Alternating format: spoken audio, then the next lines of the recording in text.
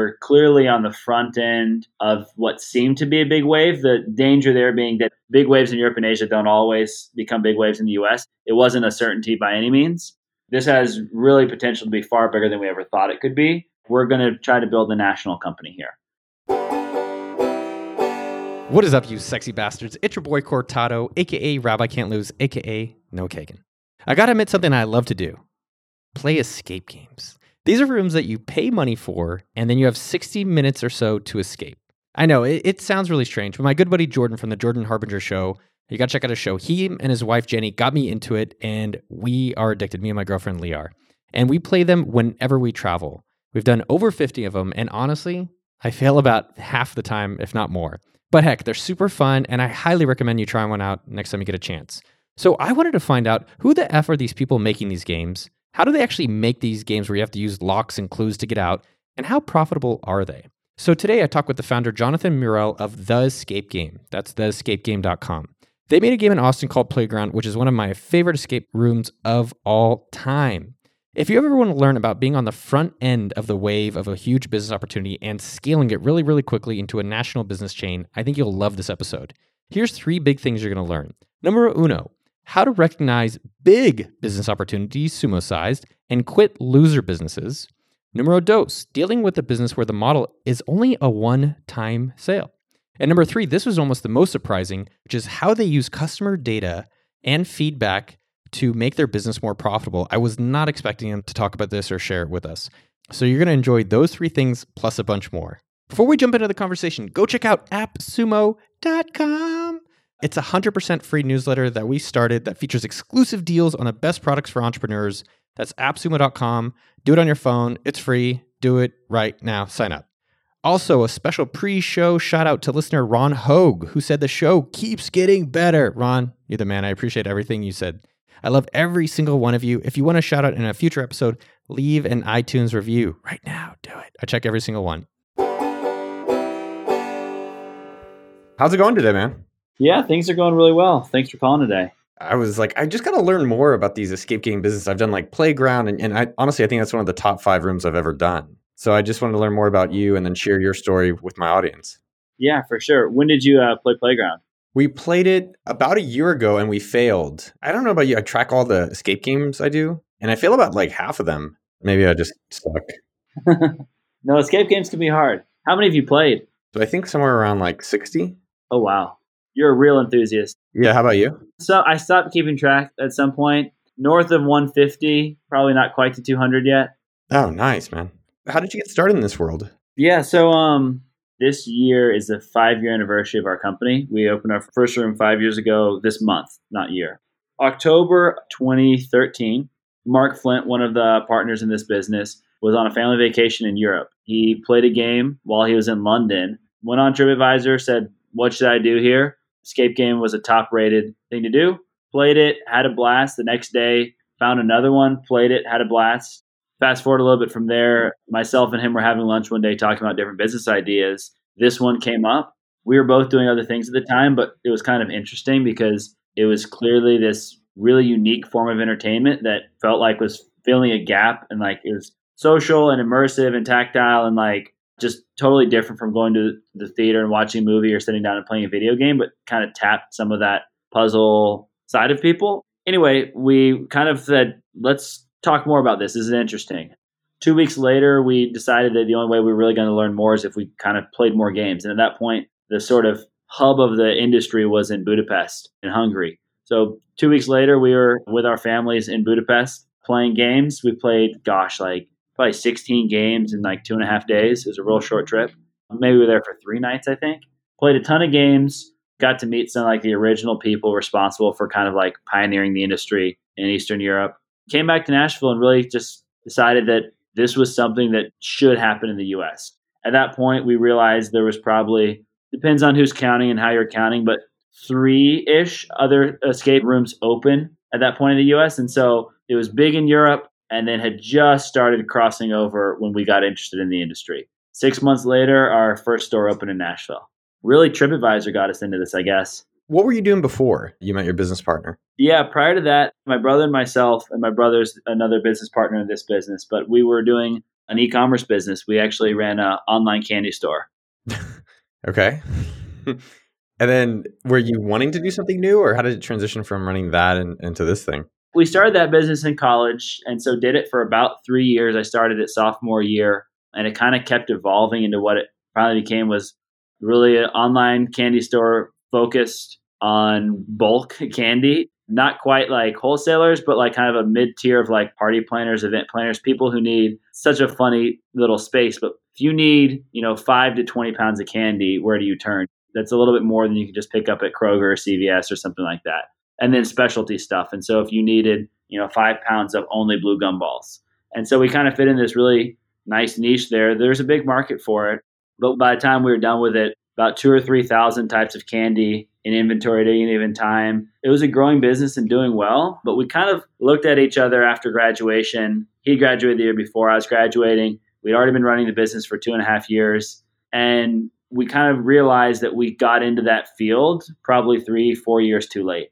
And so there were some companies who are doing really well in that space, even to today, but they started before we did, and they had kind of this momentum. They had a little bit more buying power. They were a little bit better established, and that general internet presence they had by being kind of early to the game dominated searches. We were spending more to make less than they were having to. And we kind of looked at each other and were like, we knew what we needed to do to kind of close the gap. And we knew basically it came down to, do we want to spend another 5 to 7 years fighting an uphill battle in this industry to get to the sort of the scale where this space starts to make sense? Didn't really feel good about committing that much of my life to selling candy. And so we kind of made this decision. We said, okay, I'll start exploring something new and you keep running the business, because I had just gotten married at that point. We needed to make money. And so we kind of came to this agreement that I would start to explore what next looked like. And then he would run the business. And so our paychecks would keep coming.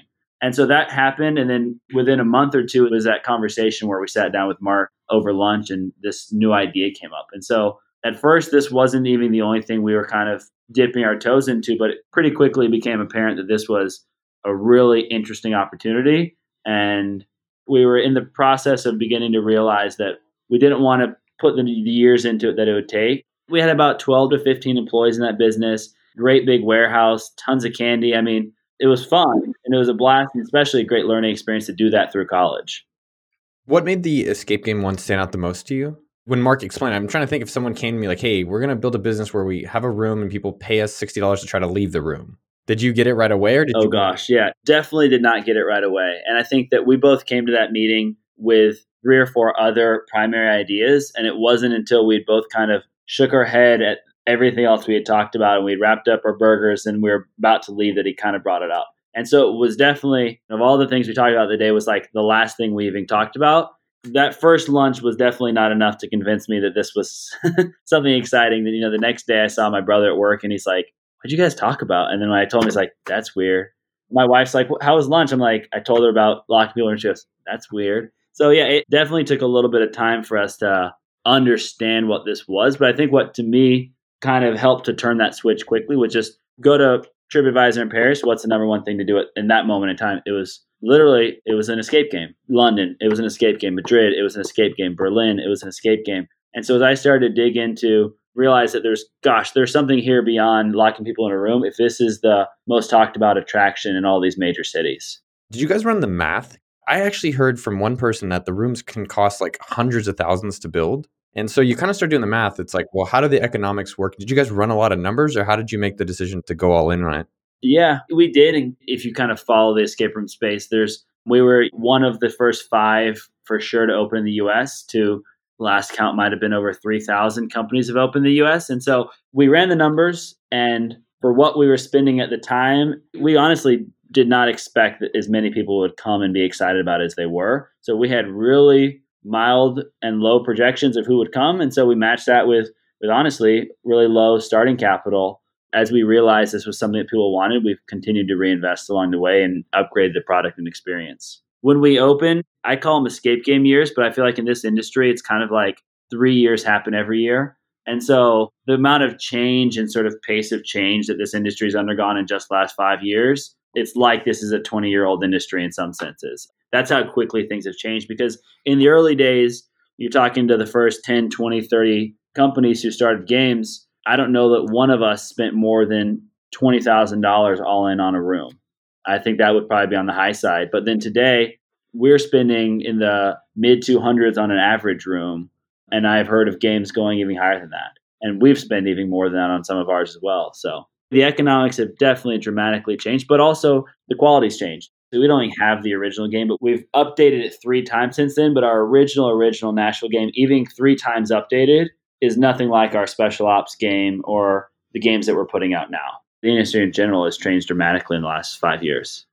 So the first model, was it just one room that cost $20K? You'd sell it for $30 a head. And what were you guys thinking with that? I guess I'm curious the economics that you guys were walking through, especially in the early on. Yeah, so we signed a lease on our building. We were paying cheap rents, under $16 a square foot.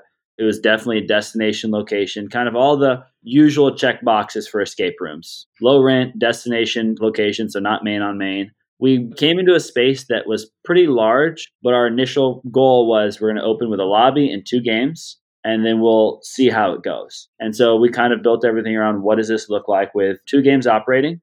My brother and myself were going to be the primary staff to start out with. So this started as like, hey, let's jump in. Let's be the boots on the ground. Let's run this thing. Low staff requirement because we didn't really expect much. And so we started with 2 other employees. And so other than 3 partners, we started thinking that we might be able, hey, let's kick this thing off with 2 part-time employees, part to full-time, but they're hourly employees. We were expecting a slow start. I remember a conversation where we said, maybe if this thing goes really well, a couple of years from now, we should look at, do we grow another unit? But we did more business in the first 60 days than we had planned on doing in the whole year.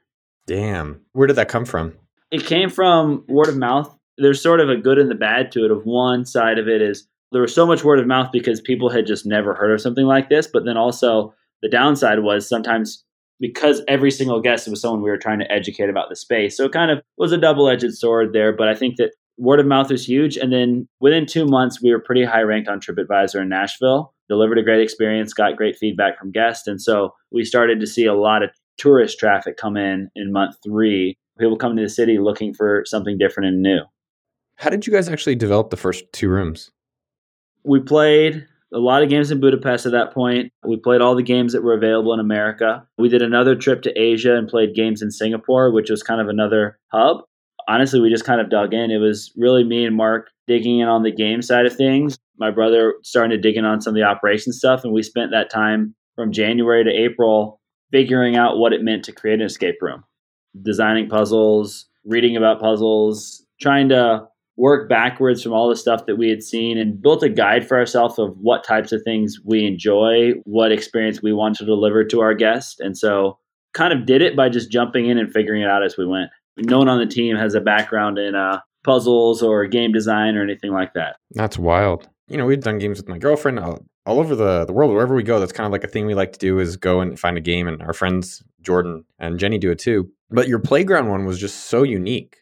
We did it, I think, a year or plus ago, and it's still today like one of my favorites of all time. So I'm guessing it's amazing to see how you guys have evolved from more basic lock stuff to the advanced, like I'm sure Arduino or whatever things you guys have to do to make that. And then it's even from the playground you've played to the playground we just installed in Atlanta. They're hugely different. It's really cool to see even when a game does come out, how we keep making it better till it hits a point where we say, okay, this one, it's ready now. Because Austin was the first iteration of Playground that we actually released. That's actually really interesting. How do you take the feedback or notice feedback to improve it for future cities? We watch the games intensely. Every single game that gets played, as the game is being played, there's a lot of data that's being collected. The game master is watching it, when different clues are asked for, frequency of clues being asked for, where game guides are having to interact more than we would want them to. We track room entries, which are times when the game malfunctions. And so we keep logs and logs of data. And so we're constantly looking through that and saying, okay, if more than we expect are coming back and running into a wall at a particular clue, we start to say that's a clue design problem, not a user problem. And so we never like in any of our games to ask people to jump too far, to kind of jump the logical rails too far. We want to make sure that it feels like this could have intuitively been gotten to. One of the most frustrating things I encounter when I play games is even after they explain the clue to me, I look at them like, I don't think I ever would have made that connection.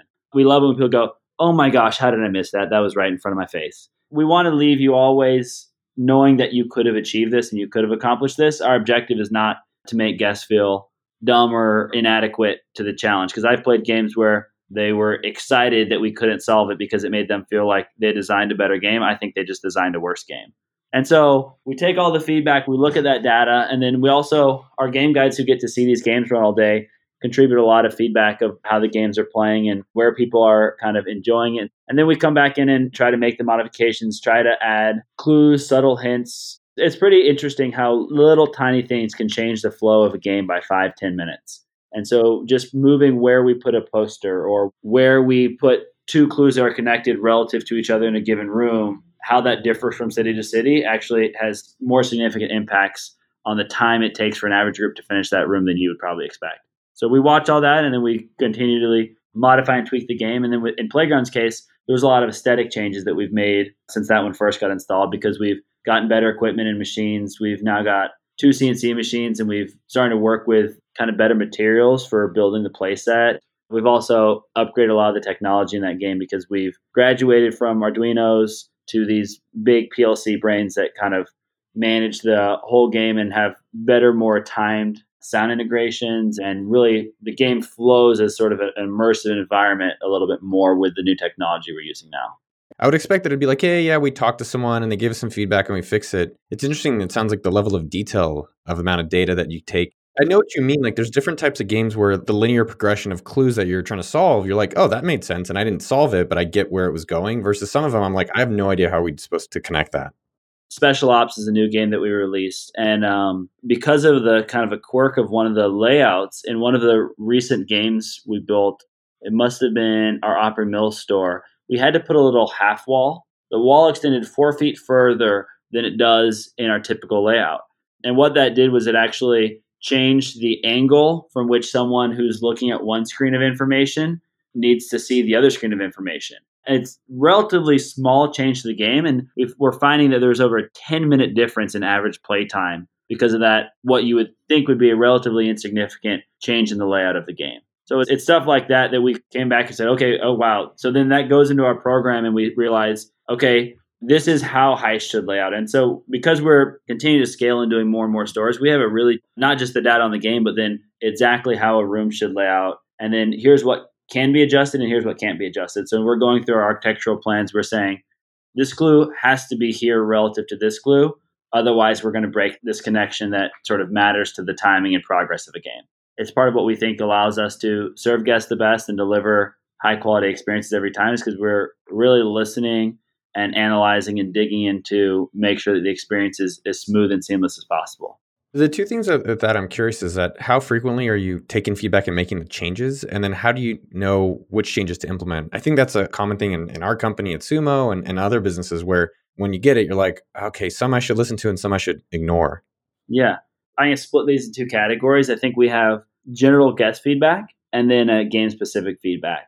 And so I'd say that with general guest feedback, we are obsessive about review sites, TripAdvisor, Yelp, Facebook reviews, and Google reviews, as well as after a game, you usually get an email survey from us kind of requesting feedback. And so I'd say from a guest perspective, if we get feedback neutral or negative, we go into high gear and we've been known to change entire policies over single instances. Like we are obsessive about making sure that we respond to and meaningfully adjust our behavior based on feedback. Obviously, within business reason, there's occasional people that are going to have a problem with something no matter what. But whenever we see feedback as an opportunity to improve what we're doing, we take that on a guest level very seriously. And then game feedback is gathered at a different rhythm. So we're collecting guest feedback every single day. And then game feedback, we actually have a whole department called Game Quality Management. And they're sort of metrics for all the games in the system. And they're watching those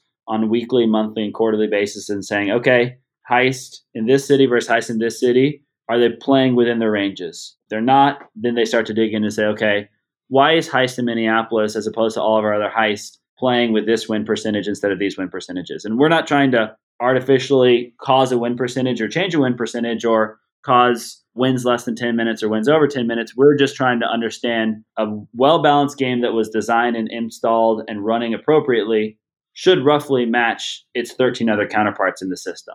And so then we use that as our indicators to say, which of these games are going off. Or maybe the only difference is this one's breaking down more frequently. And so that's where our maintenance team then can step in and to start digging into that store and that game from a maintenance perspective. Dude, I love that you guys are looking at benchmarks and taking data and then bringing it back into making the games even better. I think coming back a little bit to when you got started compared to the candy business, and I think this is a question I hear a lot from different people, which is like, how do I know the business idea to do? And how do I know when to stop versus keep going? Did this business just hit when you launched it with TripAdvisor and word of mouth, where you're just like, holy shit, like this is it? Or was there something else that you noticed with this business?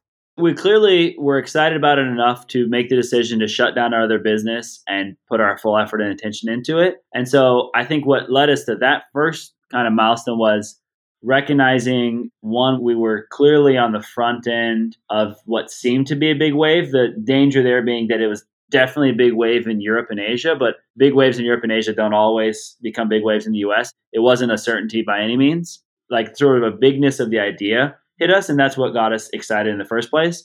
And then I think that as soon as month 3 or 4 happened and we were doing far better than our projections, we were hiring staff as fast as we could find good people, and we started having serious conversations about store number 2. I think that's when we realized this has really potential to be far bigger than we ever thought it could be. And we started to kind of reset our minds from we're building a one unit business that kind of an exploratory business to like, we're going to try to build a national company here. And so I think there were sort of 2 different moments of buying in to what we were doing. Was that right away or was that after some time? Because I think that's something that I know I feel it's like, okay, let's scale and we're worried about the future. But at the same time, it's like, let's just make sure it's working now. Yeah. Within 5 months of opening, we were actively looking for our lease in Orlando, for our lease in location number 2. I don't have a clear memory of the moment when we realized that, but I think that we were fortunate because of some of the timing, the earliness of the industry, the uniqueness of the concept, the heavy word of mouth, the tourist, all those things coming together in this little perfect bubble that gave us a lot of momentum early on. And so I think the momentum that we were feeling convinced us that we were ready. This was something we should carry forward. Unfortunately, I feel like we had a very unique situation because we had that clarity so early on. I think with the candy business, that was the much harder one to realize. It never felt like we had gotten the momentum and the snowball rolling downhill. We felt like we were still barely adding pieces little by little, and it was a little bit more of a slog. But with this one, that momentum coming by month 5 or 6 was so strong and the guest feedback so positive, we were just like, okay, we've got to run, and we've got to run this thing fast. Did you guys shut down the candy business? Did I hear you say that? Yeah, we did. And in December, when we kind of made the decision that we were going to pursue this, we started a process of winding down our other business. And so over the next 4 to 5 months, we started to sell off inventory and then let the staff transition into new roles. And then actually our last 2 staff at Candy Galaxy became the first 2 employees at the Escape Game. We all locked up the building one day and drove over and opened the other one the next day. Nice. That's cool that they could keep working together. How did you choose your next location? You know, you're in Nashville. I would not have thought Orlando was your next place. How did you guys prioritize these places? Yeah, so because TripAdvisor was such a big deal in the early days, and I say it was a big deal in the early days because now we view it as a very important measure of guest feedback, but it's really not an important driver to the business nearly as much as it was in the early days because for right or wrong, TripAdvisor has massively changed the way that they structure their things to do pages. And so in the early days, there was no subcategorization of things to do pages. And so things to do. So in Paris, an escape room was next to Notre Dame, was next to the Eiffel Tower. And so like it was sort of this massive funnel of people just being exposed to the product. So over time, as TripAdvisor, new categories have been added. So now they have categories that are separate for tours versus escape rooms versus public places. And so they've really changed the way that they funnel their traffic. And so TripAdvisor, after about the first 6 or 7 months, stopped becoming a really critical like advertising tool, but we've kept on to it and held on to it really tightly as just a really important measure of guest feedback because people trust and recognize it. And it tells us point of saying, how are we doing on this? But Orlando, because of that early emphasis on tourism, Orlando is a natural spot because it's the largest tourist market in the US. They have 80 million plus visitors a year going there. And so we're like, okay, a lot of our business in Nashville is being driven by tourists. Where do we go to wrap our arms around as many of them as we can? And so Orlando fit the bill for that. We also had a lot of relational connections in Orlando, so we knew kind of where to start looking for a management team. And then this one's a little bit silly, but it actually matters a lot, is it's a short flight from Nashville. And so instead of going to the West Coast or even the Northeast, it allowed us to access a really, really dense tourist population 2-hour flight away. Interesting. Yeah, you guys are a lot more thoughtful than I expected. That's impressive, man. I'm so happy for you guys. What would your thought about like a business that you can only sell to someone one time? I think most people would be like, I don't get it. And the second thing is competitive advantages or differentiation, because the names are so damn similar. Like you go to the city, it's like escape this, lock this. I've seen some where they add multiple, but for the most part, it's a one time. Yeah, those two challenges are probably two of the fundamental challenges of the business. Probably only one I would add to that is like we have a throughput issue. No matter how you slice and dice it, escape rooms, which cap our ability to pay rent, really, because I don't know that an escape room can ever go to Times Square. Just because per square foot, there's only so many heads we can get in per hour. And so you peg two of the three significant challenges of our business. Or a lot of people doing the escape games at the same time, like, hey, let's do it Friday night, or let's have a team builder during the same hours. Everybody wants to play on Saturday between 2 and 6. And very few people want to play on Tuesday at 9:30 a.m.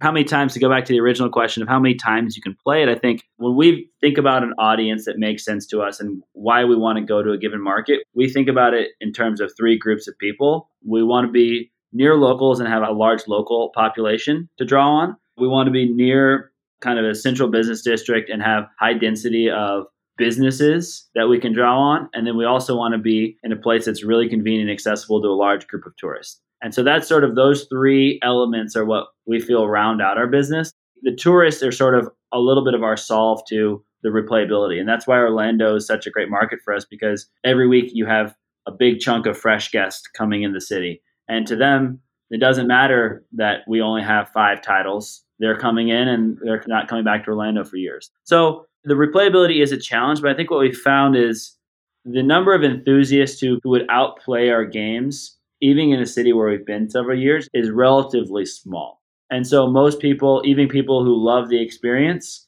don't play more than 2 or 3 times a year. And so people like yourself who've played 60 games and who would kind of burn through content in a month and a half are the rare part of our audience. We try to appeal to a really mass middle market audience, and most of those people are consuming our product and enjoying it, but not consuming it at the frequency that causes us to run out of content for them too quickly. We're in a rhythm in Orlando, one of our earlier markets, where 2 new games are launching this week. And so we were trying to get ourselves in a pace of, in existing markets, a new piece of content cycling in at least every 12 to 18 months. 12 months is the preferable. So as our stores are getting older, we're coming back through and getting them on a regular cycle of updates, which is going to help there. But I think the flip side of it is what we realized is with the games as expensive and as labor intensive and as brick and mortar heavy as they are, it's challenging economically to say, let's change these out every 6 months. And some people have decided to go to the spectrum. We can deliver $12,000 to $15,000 experience and trade it out every 6 months, or we can deliver a multi-$100,000 nearly cinematic experience, but it's going to have to sit here for a couple of years. And so we've decided kind of to lean more of, that side of the spectrum. Definitely people are doing the other side too and investing less and trying to turn them around quicker. The only thing I'll throw out here just as a little teaser is we're working on a game that could be replayable, and it's more of a competitive game, and it's 2 different teams are playing against each other. And so the core of the game, it kind of changes depending how you play, because some of the things you do are reactions to what the other team is doing to you. And so a game like that that's more competitive would allow for the replayability. And so we're working on our answer to that question in game format. Yeah, there's one in Austin called Perplexium, which one of the games, it's a score-based game, so you can keep going back and try to score more points. I've never gone back, but I thought it was kind of a clever thing. I don't know how well it works and getting people to come back. How did you think through the throughput and differentiation? Because so many escape rooms kind of have the same name. Back to the branding. Yeah, this is a funny one, and we spent a lot of time going back and forth on this. I think we always go back and forth and say, did we pick the right name here? Because in the early days, it was hugely helpful to be the escape game because we were sort of pretty generic, and that helped people understand what we did and kind of made it simpler to explain ourselves in those first 3 to 4 years. The downside now is with the proliferation of other games, we're kind of generic, and it kind of has been harder to stand out. And so I think that we're really trying to make sure that our locations and our games are just incredibly excellent and stand out. And so we like to go into locations that are sort of as premier as we can possibly get to in a city. And then we like to deliver as high quality game experience as we can. And just we're trying over time to say, let's continue to deliver the best and let's try to stand out as not a generic, despite the fact that there's so many other people. Let's build a brand that's intentional about its excellence and its high quality entertainment value and just continue to work at that. And so we're working our way and hopefully crawling through the fray a little bit and beginning to establish a brand presence. But I think that as we continue to roll out units that deliver that same kind of brand promise of high quality immersive experiences and excellent guest service, we're trying to build that national presence and brand that people can recognize, despite the fact that the industry as a whole is a little bit muddy. Do you guys build all of them yourself and come up with your own unique games? What I heard is that a lot of people buy them from Russia, which I was like pretty surprised to hear that. Gosh, I would say that most owners that I speak with buy their games from someone, and Russia is sort of the cheapest place to buy them from. If you want pretty good quality product for a reasonable price, it's a great option. Every game that we have, we design ourselves. I can't say we produce 100% of everything in our rooms, but we have a 20,000 square foot manufacturing facility and a large manufacturing team, and we make almost everything that goes in our games ourselves. So we not only design it, but then we manufacture it and do most of the install. Did you guys raise money or is this just all self-funded from the profits? I mean, that sounds really impressive. Yeah, so in the early days, it was self-funded. At the end of 2017, we did a capital raise. What made you want to do that? Gosh, it would have been after opening Chicago. We opened Chicago and kind of realized that all 6 were doing well. And we kind of kept thinking that at some point we would maybe open a store that didn't do as well as another one, and kind of had that realization that they're all doing well and they're all doing better than the one before. And like, we're getting better at this and we're growing this corporate infrastructure that understands what we're doing. And we looked around and said, hey, we've been in this industry longer than anyone else. So if anyone has a chance of really rising to the top and becoming a national player, like, we're the old guys here. We made a stance. I think there was this moment, end of 16 through 17, where a lot of the people who got into this industry early, like we did, were faced with a really challenging decision. The decision was cost structures have fundamentally changed because competitive quality is higher and there's tons more competitors. So I'm no longer the only player in town. If I want to compete and want to make anything like the money I used to make, I need to invest in the quality of the product. Because before, honestly, if you were the only player in a city, you made plenty of money regardless of the quality of your product because people just wanted to consume this type of activity. But once it came to a point where there were 35, 40 operators in Chicago, it's really a question of, can you invest to the level that gets you the lion's share of the pie? And so a lot of the early companies that got into this space who enjoyed those early profit years and low cost, high revenue years didn't want to invest what it took to kind of raise their level to the next level. So we saw quite a few people who kind of initially out of the gate, we thought were going to be key competitors of ours. We saw them either slide away, pivot their businesses into other categories, really just across the board, choose not to invest to the level that we said, okay, let's invest. And so I think when a lot of people were walking away, we decided to double down. And so we went from building stores and games that cost X to, over the process of like deciding that we were going to deliver the best possible quality experience in premium locations and continue to drive that and then do it at scale, we decided to dig in and massively change our own cost structure,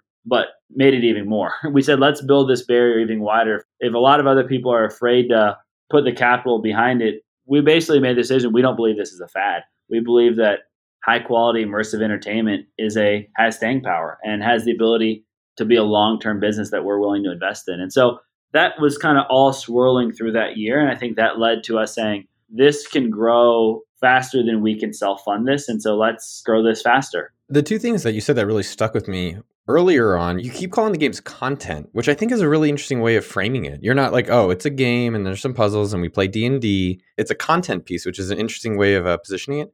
I do like how you use the review site. So TripAdvisor was your wedge into getting the tourist customers. And I thought it was interesting for other business owners to be like, oh yeah, like are there other sites that people are looking for things to do or looking for solutions and I could put myself there? And I think that's really smart what you guys did. How has your marketing changed? TripAdvisor was a big one, but then there's been dozens of other little ones that we found along the way.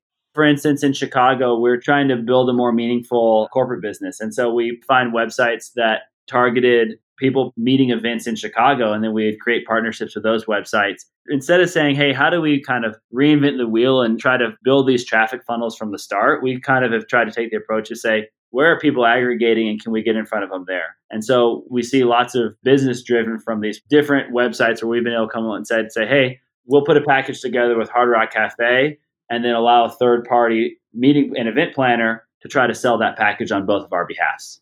How did you guys get so money early on? Was it at the end of the game, you ask everyone, please leave a review? Is it via the email? Because you guys are 10x higher than everyone else on TripAdvisor in these cities.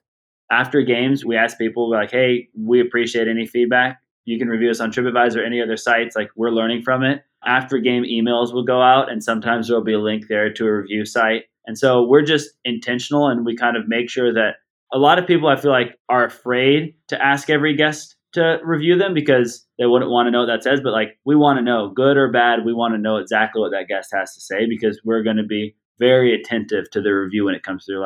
Sometimes we joke about how overboard it is, but if we get a 3-star review, multiple phones ring within the first few minutes of that review coming in. And there's a serious powwow that occurs and a serious chain of events that happen to make sure that we're really doing everything we can to address the root underlying causes of what would have created a negative experience for a guest. That's insane, man. I love the level of detail and attention that you guys do. One of the key differences between you guys and now a lot of the escape games I do attend or go to, you guys are professionals and you guys are treating it like a professional thing versus, and it's not that anyone else is bad, but it's a different way of approaching the different problems. I think other people are it's a bad review, that customer sucked or whatever. And you guys take it as a way of looking to improve, which I really commend.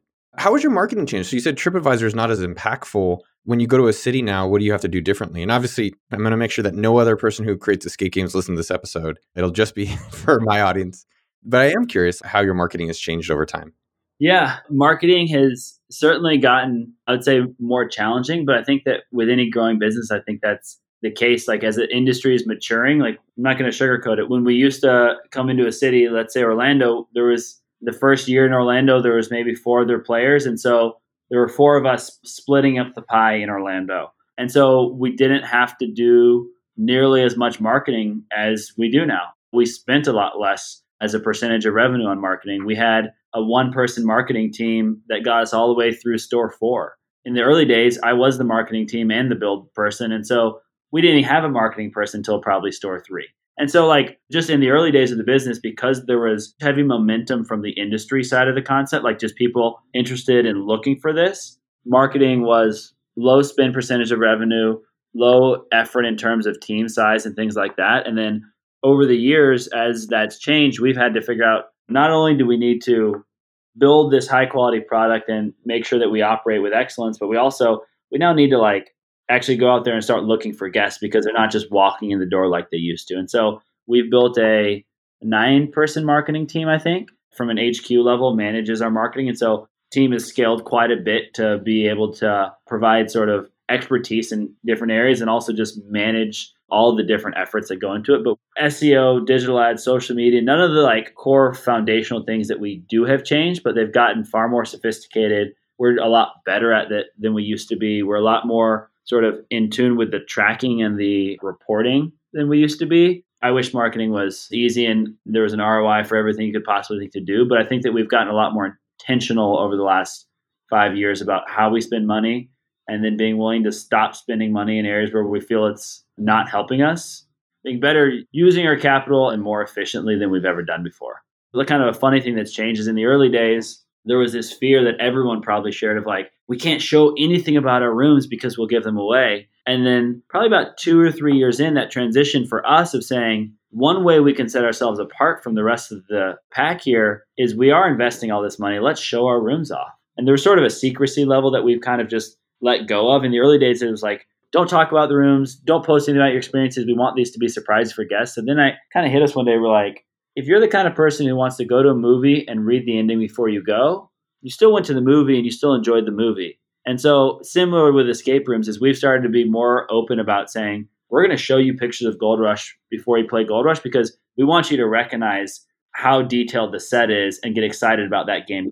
And if you're really curious, I bet you could probably find some of the answers to our puzzles online. I bet somebody's put it on Reddit somewhere. But that's okay because if you look for it, Sometimes I Google the ending of movies before I go see them. And so I think that our approach to showcasing the rooms and putting the product up front is something that's really changed about our marketing. And then the other thing has just been the size and scale and effort we're having to put out there to continue to succeed. What do you think that most consumers don't know about running an escape game behind the scenes of it? Sometimes you can play some escape rooms and pretty much what you see is what you get. And so I think that some consumers could play a traditional sort of a classic mid 2016 escape game and kind of understand it. You see the furniture, you see a handful of props, and you kind of know what it took to get to that point. I think that as it's gotten more sophisticated and complicated, I think that a lot of people really don't understand how much comes behind it. Like whenever we do a tour of our warehouse, we've got 30 people in our manufacturing facility, 20,000 square foot facility, 2 CNC machines, workbenches on workbenches. It's crazy. Tech rooms, paint rooms, all this stuff. And I think people even come play our games and enjoy the high quality and don't realize how much of it is custom made and custom designed so it can be exactly right for that room. And I think a lot of people just are shocked when they see how big of an effort it takes to deliver that quality of product. I think when people are starting out, or if people were to compete with you, they can't compete at the level of quality that you guys are able to do now. So they're kind of still stuck with here's a lock and then here's a combo thing, when you guys have evolved the game so much further. That's been an intentional play of ours since the earliest days, is saying, you've said it multiple times, but a lot of people come into this space and a lot of people view it as a low barrier to entry business. And what we've tried to be intentional about is let's change that and let's make this a high barrier to entry business. Let's make this a business that someone can't come in and just overnight be competitive with us. And so that's why we have the intense operations. That's why we have the high quality real estate. That's why we have our own fully integrated manufacturing facility, because we want to create something that people look at and say, I actually can't just do that on the weekend with some buddies and try to compete with them. That's not a part-time project anymore, because a lot of the early escape room owners, and probably still today, a lot of owners are part-time. And I think what we've tried to create is a business that it's a real business. It's a professional business, and it takes full-time effort of a heck of a lot of people to pull something like that off. How has your time changed? How has your day-to-day or interactions changed from literally everything to what your days look like now? Yeah, it's changed a lot and changes all the time. I think that what I do day to day probably changes significantly every 3 to 4 months. But I enjoy that because I think it allows me to laser in on whatever kind of needs done at the time. That's kind of my personality, the role that I've always played in the company. My brother, for instance, has been from day one, it's local store operations. And so whether that was 1 store or 13 stores, he's managing the systems and making sure that the local store operations work well. Historically, my role has been in marketing and then in kind of developing new stores and getting stores rolled out. And so in the biggest kind of example of how, as we've scaled and grown, my day job has changed is when we were opening store 2, I spent between 7 and 8 weeks in Orlando to get that store open. So just small team, we're there all the time. The last store opened and I was there for 2 days for the entire duration of the project. And so necessary scaling, but that shows the picture of how my time has changed as I'm put less time in each store, but we've got remarkable teams, which honestly are way better at doing that job than I ever would have been because they're laser focused and that's their job. But I'm spending a lot of time in marketing and sales because as the process of rolling out new stores and sort of the pipeline is really tightened up and we have great teams running that, I'm digging in and really spending the next season continuing to dig into marketing and sales and say, how do we keep making sure that as we hit new markets, how do we hit new markets and get them up to speed as fast as possible? Really, we're starting to do some fun new things with new products. We're about to launch a board game. And so working on how do we add new products to this mix and sort of widen how people see the escape game brand. That's awesome. The question, I guess, is how are escape games evolving? It sounds like one thing you mentioned earlier is competitors, so you can compete against other people. Sounds like creating games that people can take home. Mm-hmm. Yeah. We're about to launch a game called, I'm going to let it be untitled right now, but it'll actually open in the next 2 months. Like I talked about a little bit earlier, it's a competitive game and it's the precursor and sort of the research project that's leading to ultimately a game that's hyper competitive and replayable up to 5 or 6 times. And so basically within one game, there would be variants buried within this game that allows for limited replayability, not complete infinite replayability, but 5 or 6 times in a single box is still better than 1 out of a single box. And so we're advancing the ball in that direction. It's probably not the end all be all of where that lane is going to lead, but we're pretty excited about that direction we're moving with that product. So call it competitive, limited replayability. We're also building sort of what's going to be, it's a game called Ruins, and it's going to be out sometime in the summer, fall. And it's the most immersive, sort of thematically gorgeous sets, ridiculous build out, incredible technology integration game that we've ever put together. Like, it is the culmination of 5 years and all of the collective efforts and learnings of a massive team to put out this sort of like incredible, almost like not even an escape game anymore. It's like this adventure experience. Kind of on the one side, we're pursuing, so as escape games are evolving, we're kind of pursuing how do we create more replayability? We're also pursuing how do we create just these milestone, monumental games that people walk out of and are like, that was just incredible. It's almost so different from the where escape games were 5 years ago. We're not even sure if they should be called escape games anymore. Then we're also exploring this angle of, let's put a board game in your family cabinet and let this be something that, and our board games are playable, which is different than a lot of escape room board games, but be something where this type of thinking and activity can happen on a regular basis. Then the final angle is this product that we call Unlocked, but it's actually a sort of a take-home. It's a hybrid between a physical and a digital experience, and you buy a packet and are able to take it home and complete sort of an adventure on your own time, but is more like a traditional escape room than our board game will be. And so we're kind of working this from a couple different angles here because we want to make sure that we're evolving and innovating alongside the industry's evolution. Do you guys send out regular newsletters?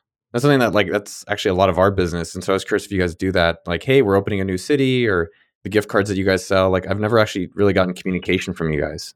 Oh, really? We definitely do a lot of email marketing. Well, even because a lot of people aren't ready to sign up right away for things. That's why, like, for our business, we've done well because of emails. So I was wondering why you guys aren't a little bit more aggressive, even just for asking, like, hey, not ready to sign up or find out about our next games and so forth. Like when I, go to Escape Game Austin. Yeah, we have a lot of room to keep getting better in. I just think that you guys, just a suggestion is like, at least on the top nav or on the bottom footer, just be like, hey, find out about the latest things and encourage people to do it. Obviously, you want them to book now. The majority of people aren't ready to book now. Yeah, that's going to be helpful to us because we realize that this is not something that people consume daily. And so we do have that heart, like, what do we do with someone who comes but isn't ready yet? So that's a great idea. Everyone should go, obviously, to theescapegame.com. And if they're ever in a city or traveling to a city, do your guys' rooms. What has been your bucket list of rooms? Is there any things that stand out in addition to your games that you'd recommend?